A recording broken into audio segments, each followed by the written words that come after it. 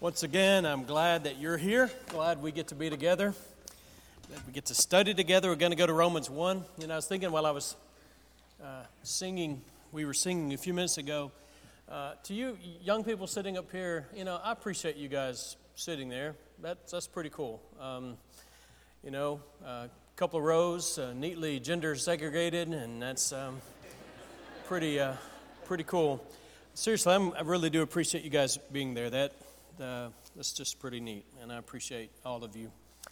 Have you ever wanted to like cut up your Bible? You don't have to admit this out loud. You ever wanted to like take some of the verses out of it? It's okay. It's okay if you have. I don't mean that you've done it, or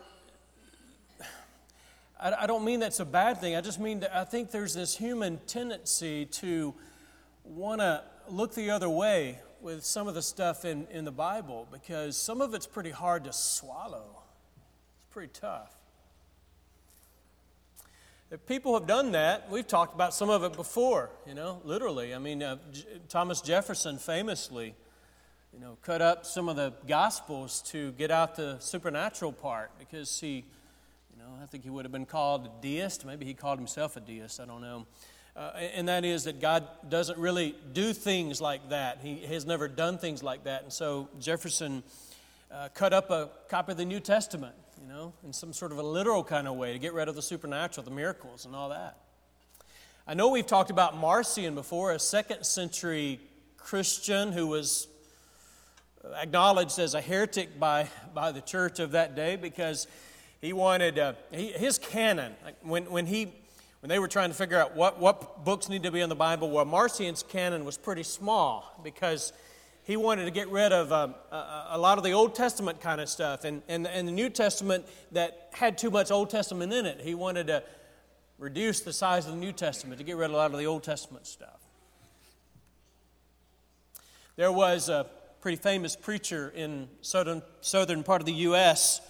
who a few years back famously, if you read such things, said, we as Christians, if we're going to reach the new generation, if we're going to reach our 21st century world, we've got to unhitch ourselves from the Old Testament. And so we need to kind of get rid of that and need to stop talking about the Old Testament, because our people can't handle that now. And if we're going to do evangelism in our present American climate, then we got to get rid of the Old Testament, because there's a lot of negative stuff there, a lot of violence, a lot of anger, So we got to do that. We got to get rid of it. We, I think, rightly point our fingers at such blatant picking and choosing and say, you can't do that. Can't do that. You can't cut out the first 2/3 of the Bible. You can't cut out the parts you don't like. But while I'm pointing my finger of accusation at these folks, I must acknowledge I have a tendency to do something similar, if not quite so blatant, because there are parts of it I don't like. There are things Jesus said I wish He hadn't said. There are things God did I wish He hadn't done. So what do we do with it? What do we do with these over 600 statements about the wrath of God in the Bible, both Old and New Testaments? What do we do with that? I think we got to do something with it. We believe the whole Bible is inspired, I don't think God has left us the option of saying, well, you know what, the parts you like, that's inspired, and the other parts, well, that's the product of an unenlightened era. That's what some folks say today. That the Old Testament, that's the product of ancient Near Eastern people groups who weren't enlightened. They understood God in some sense to be capricious, like the ancient people did, like the Babylonians did, or the Persians did, or the Assyrians did, or whatever. And then go forward a little bit farther than that, like the Greek and the Roman pantheon of gods, with Zeus hurling thunderbolts, lightning bolts. That's God. You got to be careful not to make Him angry, because He will get you. How many of us grew up in churches or homes where the wrath of God got a lot of attention? Maybe we recoil. Maybe we rightly recoil at that kind of presentation of a loving God, as if He is mostly characterized by His anger when people do bad things. He He wants to get you. We heard a mom in a grocery store say to her misbehaving child once, God doesn't love you when you're bad. I'd like to correct that kind of thinking, you know?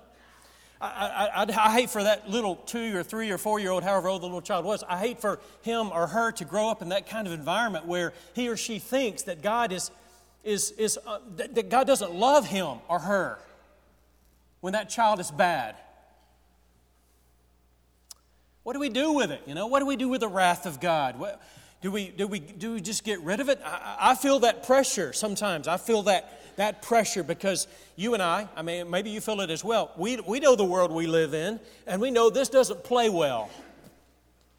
This doesn't play well in a 21st century enlightened American culture. It doesn't play well.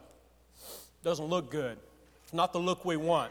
And we see stuff going on, and we see churches that are picketing funerals and holding up signs on marches where God hates fill in the blank, right?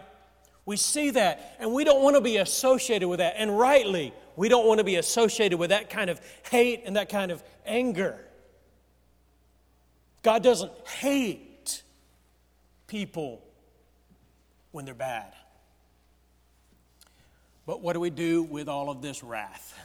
That's what we're going to kind of wrestle with this morning. I don't have so much confidence in my own ability that I'm going to say we're going to solve all the problems this morning. But I want to try for the next few minutes for us to wrestle with it, to think about it, and for us not to say, well, I don't like it and so I'm going to ignore it, or I don't like it and so I'm not going to talk about it. I'm going to kind of cut that part of the Bible out. Over 600 references, you know. I don't view the Bible like that. I don't think you do either. That we have that option before us. How do we think about the wrath of God? Let's wrestle with this for a little bit this morning. It's a very biblical thing. And by the way, if you're following along with us in the one-word devotional book readings, members of our congregation have been given a copy of this devotional book, and we're reading it together, and it has a different word of emphasis every week. We're on week 4, and the word for week 4 is wrath, and that's why I'm preaching on it this morning as we go into this week of reading. And then next Sunday evening, we'll come back and we will reflect on the past 2 weeks and thinking about sin and wrath. And so I'm looking forward to that. I'm looking forward to kind of us talking about this together. But that's why I chose this topic for today, because it's in our readings. I really already talked about what's on the screen behind me. It contradicts Western sensibilities. It does, you know. I mean, we got to acknowledge that. We are culturally sensitive or culturally aware. We know the kind of world we live in, and we want to make sure that we, as best we can, we present the gospel in categories and in terms and in phrases and in ways that make it palatable. But we don't ignore parts of the gospel or parts of Scripture just because we don't want to offend modern sensibilities. So we have to be careful here. We want to be culturally sensitive, but we also want to be faithful to Scripture. That's the tension that we feel in the church today is that kind of, wrestling with, recognizing the world as it is, understanding the Bible as it is, and trying our best to present God's story to a world that sometimes is going to get offended by that story. It ought never to happen because we do so insensitively.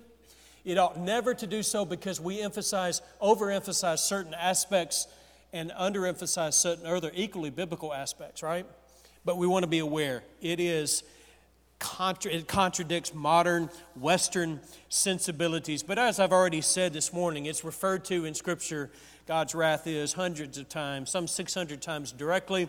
But if you brought in all the passages that seem to be talking about God's wrath but not necessarily naming it, you go way above that.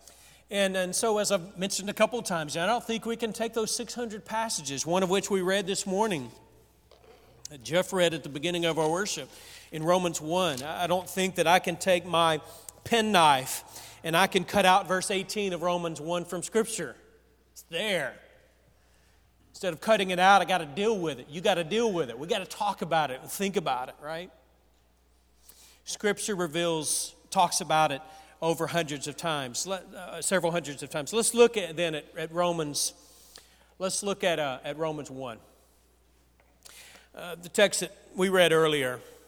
Let me go back and bring in a little bit more for us. Romans 1:16. I'm not ashamed of the gospel, Paul says. For it's the power of God to salvation, everyone who believes, the Jew first and also to the Greek. For in it the righteousness of God is revealed from faith for faith. You know, the biblical story, you know what it's about? It's about God wanting to save you. That's what it's about. It's not about God wanting to condemn you. God doesn't want to be separated from any of you, no matter what you've done. He doesn't want that. And that needs to be clear. From Genesis 1 to Revelation 22, the biblical story is about what God is doing to bring us back to Him. Not so that He might come up with more rules that we can break, so that He can have another excuse to separate Himself from us, send us to hell, punish us, do bad things to us, or whatever.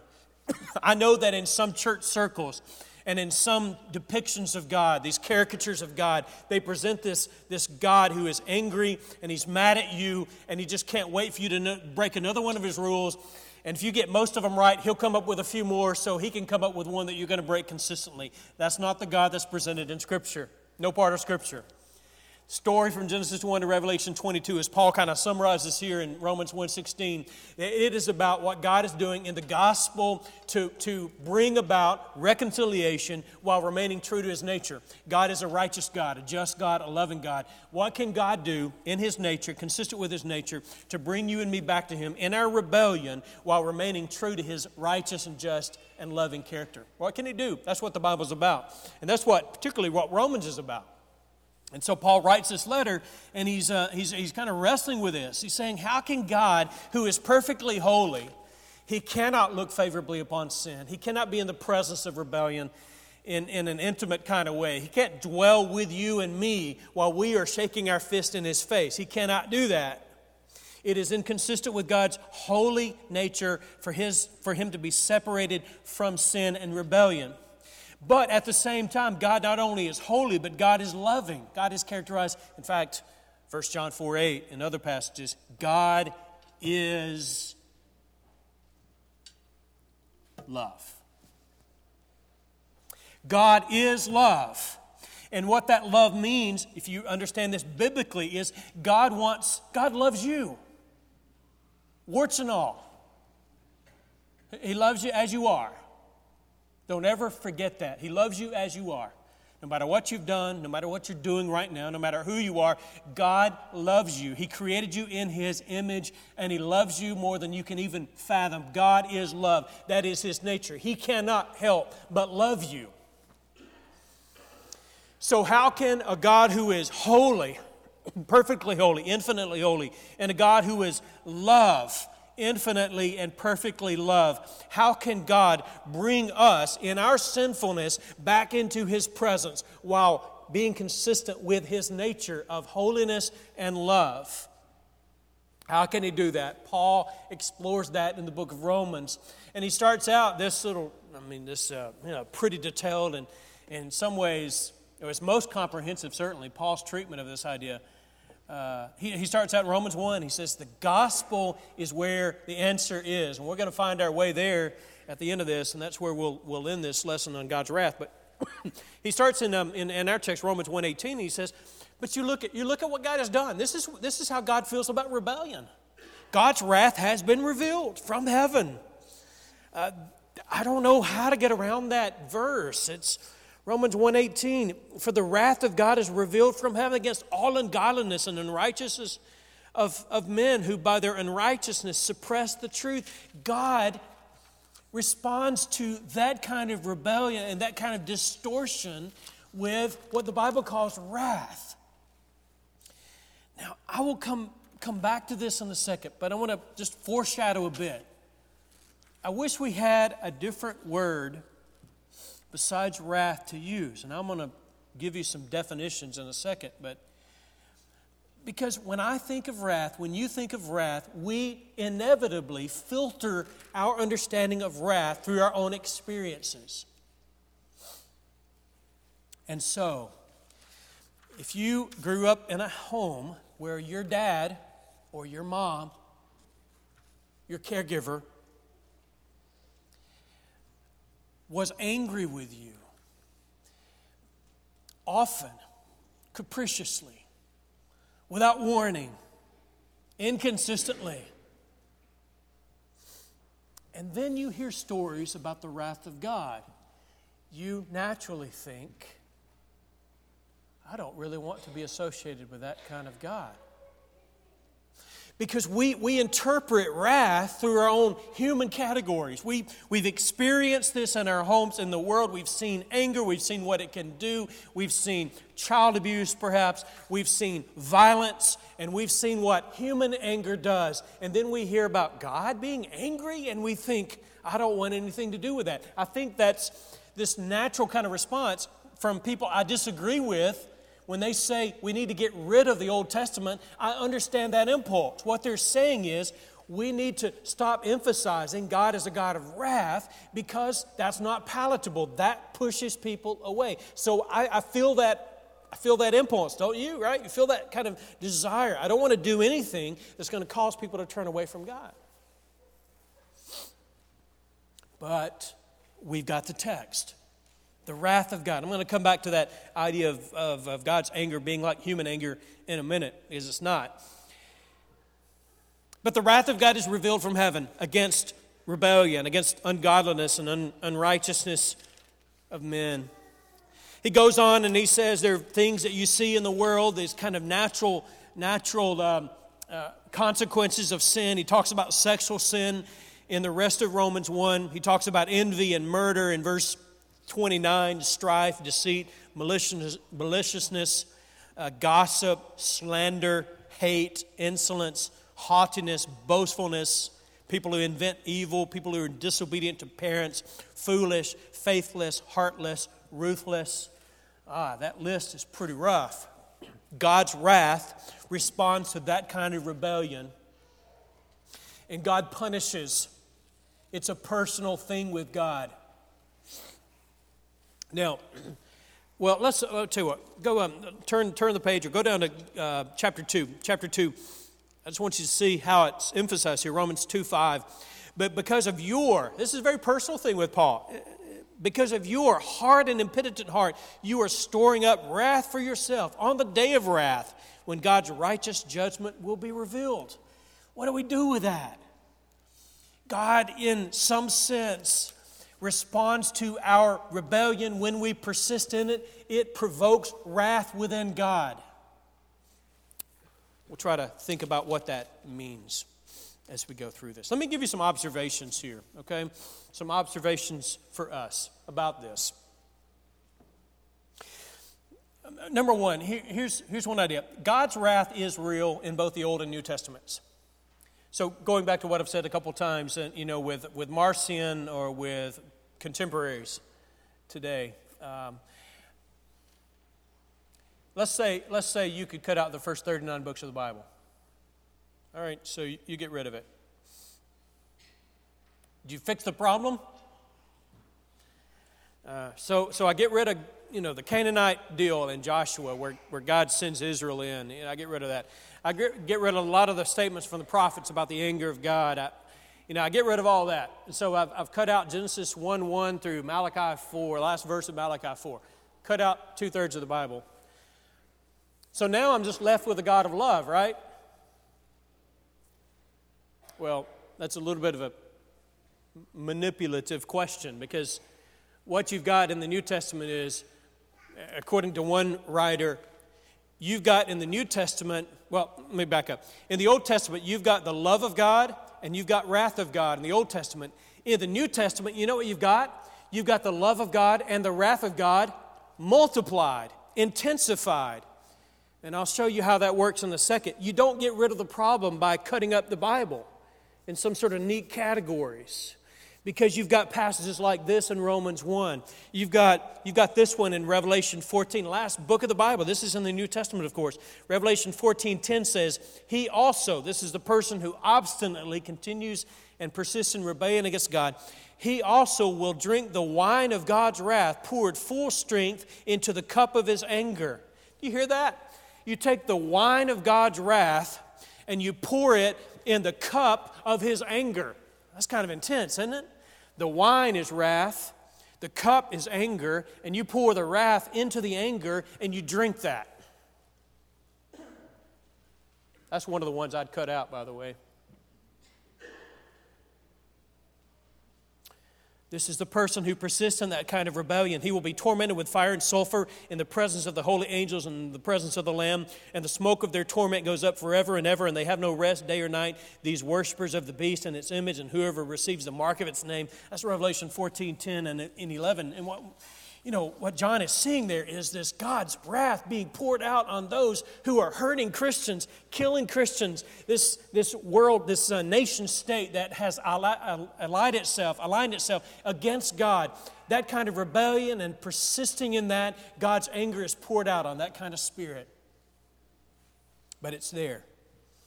It's in the Old and New Testament. Here's the second observation. God's wrath is not like our anger. I want to pause here for a second because I want you to get this. I think this is one of our biggest problems here. Because we have all been the recipients of negative actions associated with someone's unjust anger. Whether that came in your home from mom or dad, or grandparent, uncle, and aunt, sibling, whatever, caregiver, somebody at work. Some of you have been harmed by others' wrath in the workplace. We witness it on TV and in the news all the time. We see what anger does. It breaks up homes. It hurts little kids. You have battered wives. Violence, murder. We see that, right? So then we're presented with the wrath of God. And we naturally think, oh, okay, here's my experience with anger. And so I take that experience and I put it onto God when I hear the same words being used. But we need to be very careful with that because the Bible doesn't speak about God's anger in the same way that it talks about human anger. Here's the way J.I. Packer puts it. He says, God's wrath in the Bible is never the capricious, self-indulgent, irritable, morally ignoble thing that human anger so often is. It is instead a right and necessary reaction to objective moral evil, end quote. Did you hear that? I think Packer's right on that. That God's anger is never the kind of human anger that we ourselves have experienced. Everybody in this room has been angry. You've been angry when you shouldn't have been angry. We all have. This kind of indulgent, self-interested, selfish kind of anger, that is not what the Bible is talking about when it's talking about God's anger, God's wrath. It is not that. So often the wrath or the anger that we think about in human terms, it's a very selfish thing. It's someone flying off his or her handle, losing the temper, acting violently with hands, with weapons, or with words. That's not God. The thing, I think I've said this before, this helps me as I sort through this. The Bible calls God love. 1 John 4:8 and other places. God is love. God is love. Again and again, God is love. The Bible never says God is anger or God is wrath. It is not a part of His essential nature. Part of God's essential nature is God is love. God is just. God is holy. God is never anger. That does not characterize Him. Here's the thing, and there's the third observation. When the Bible talks about God's wrath is provoked. Listen to this. God's wrath is God's love in action against sin. I like that definition here. It helps me to sort through this. God is never anger. He's never He's never defined by anger, but rather He is love. He is just. He is holy. But wrath is something that flows out of the love of God. God loves, therefore He is angry with those things that hurt God's creation, us. Let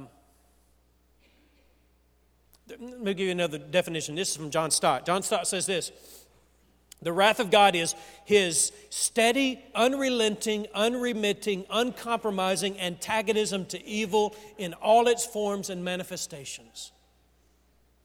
All right? Let me read it again. This is a good definition. It is His steady, unrelenting, unremitting, uncompromising antagonism to evil in all its forms and manifestations. If I can use an earthly human illustration that's inadequate, but maybe it helps us kind of flirt with some understanding of this, it is if I, as a husband and a father, saw something that was threatening the life of my wife or the lives of my kids. If I truly love them, I will act in ways that are characterized by anger. Not toward them, but toward that evil that is threatening them. Sometimes let me take for example, my children. If my children are being caught up in things that are evil and that can threaten to destroy them, I will be angry at what sin is doing to them. I will love them with all of my heart. Nothing can ever take that away, but I might be angry with what they're doing because they're giving in to the evil that is pervasive in the world.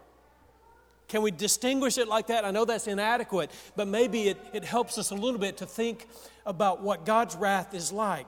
It is not God is looking for a reason to get angry with you. He's not coming up with more rules. He's not trying to, He doesn't hate fill in the blank. God doesn't do that. That's not who God is. God is love, but anger is God's love in action against evil, because that evil hurts the object of God's love. Now, go to Romans 3 with me. Man, I know this is so much more that could be said better. But I hope that as we think about this, that we will no longer feel the urge to cut this out of the Bible, but rather we'll sort through it. We'll deal with it. It'll be hard, Our finite minds can't grasp an infinite God. We can't do that. We can't get our minds around God. It's never going to happen. But God reveals Himself to us in ways where we can grasp. Sometimes we strive and we try and we fall short, but God invites us to put forth the effort to try to understand Him. And in the exercise of that effort, we find what God wants us to find. We find ourselves being drawn closer to this God who is love, this God who is holy, this God who is just, this God who acts out of wrath toward that evil that hurts us. That's the kind of God we serve. The fourth observation is this: God's wrath is satisfied in Christ.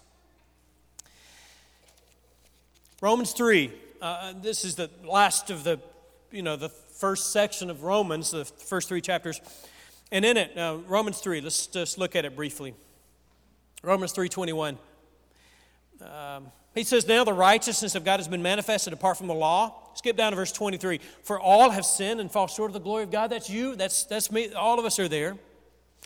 But we are justified by His grace as a gift through the redemption that's in Christ Jesus, whom God put forward as a propitiation by His blood to be received by faith. This was to show God's righteousness, because in His divine forbearance He had passed over former sins. It was to show His righteousness at the present time, so that He might be just and the justifier of the one who has faith in Jesus. What Paul has just done in Romans 1, 2, and 3 is he said, and God's wrath is poured out on rebellion, and yet people persist in it, and you've got the whole world is falling up in this sort of thing.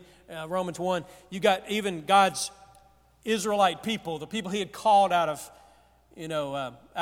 nothing into a people, the Israelite people.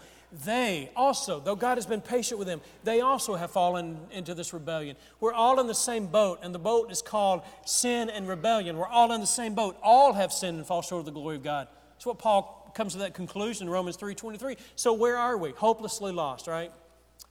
No.